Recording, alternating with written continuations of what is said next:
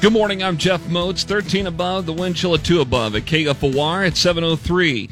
COVID-19 case numbers have fallen slightly in Lincoln over the past week. Health Director Pat Lopez said Tuesday that the average number of new cases per day dropped from 182 a day on December 5th down to 131 at the end of last week. She said, however, the holidays are not over yet. We hope this decrease is not temporary, but our experience tells us that we are likely to have another increase in cases and hospitalizations at the end of the year. Lopez said demand for testing is rising, and she is discussing additional testing sites with both Nomi Health and local providers. She left the COVID-19 risk dial in the elevated orange range, indicating a continued high risk of spread.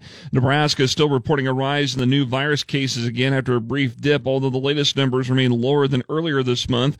Data from the CDC shows that Nebraska reported just over 5,800 cases of COVID-19 last week, up from 5,400 to almost 5,500 the previous week. But the numbers are lower than the more than 7,000 cases reported the week before that. Nebraska health officials say 470 people were in the hospital with the virus on Monday, down from a recent peak of 637 on December 13th. But hospital capacity is still strained across the state. KFOR News Time 7:04. A 20-year-old Lincoln man who hit a parked car while fleeing from a state trooper was taken off life support Monday.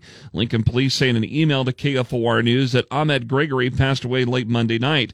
Investigators say the trooper was trying to stop Gregory after noticing he was driving with no license plates near 27th and Vine early Christmas morning. Gregory smashed into a parked car at 31st and Layton, suffering life-threatening injuries. 45 pounds of meth seized during a traffic stop back on December 17th along eastbound I-80 near Seward.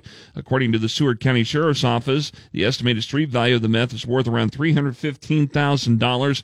More of the stories up at KFORnow.com. A couple of Lincoln area restaurants will shut their doors for good on Friday. On Tuesday, Brewski's announced that their original 16th and South location will close, but their 4 other locations in Lincoln and Omaha will stay open. Honey Creek Restaurant in Waverly will close on Friday after 46 years of service, starting out at Shirley's and later the Sports Page.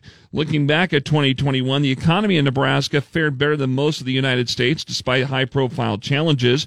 Creighton University economist Dr. Ernie Goss says amid inflation, labor shortages, rising wages, and supply chain struggles nationally, Nebraska's economy was stable. He adds that it rebounded and performed quite well. Nebraska also had the lowest state unemployment rate in the United States in November at 1.8% and one of the nation's best labor participation rates.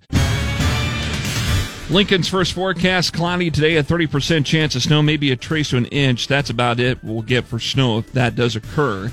29 the high today, cloudy and 14 the low tonight, sunny and 40 tomorrow.